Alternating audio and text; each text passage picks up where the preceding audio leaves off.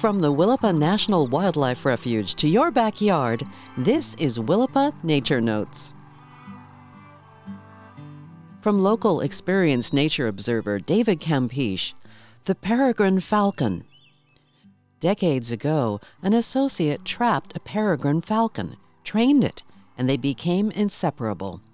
The bird with black distinctive bars, white face, and pale underbelly was agile, deadly to most avian prey, free-falling for hundreds of feet at speeds of nearly 200 miles per hour. The hawk was captured near Ledbetter Park on the Willapa National Wildlife Refuge, one of the most scenic and underused destinations in the Pacific Northwest. Here, there are frequent sightings of the winged predator by those humans with keen eyes or a pair of good binoculars. And of course, patience.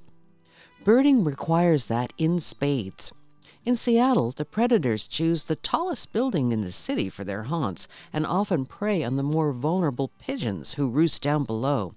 It is not uncommon to spot the falcon dropping from great heights, stooping onto unwary feathered victims. Their free fall resembles a slim, smooth projectile with wings and legs tucked into a streamlined body, and they blend uncommonly well in a modern city. Recently, a pair was spotted in Seaview, sitting on a beach log and eating a breakfast of another unfortunate prey. The falcons seemed in no hurry to abandon their meal. They stared at the intruder and showed little interest in abandoning their kill. Indeed, they seemed formidable. The pesticide DDT caused widespread decline to peregrine populations. By 1976, falcons were reduced to one known pair in all of Washington state. Today, their numbers are soaring, and so is the popularity of these aerobatic birds of prey.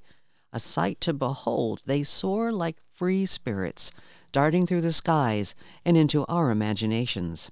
The fastest free-falling bird in the world, the peregrine falcon, remains the perfect predator. Willapa Nature Notes is a production of the Friends of the Willapa National Wildlife Refuge. And until next time, enjoy the outdoors. It's in our nature.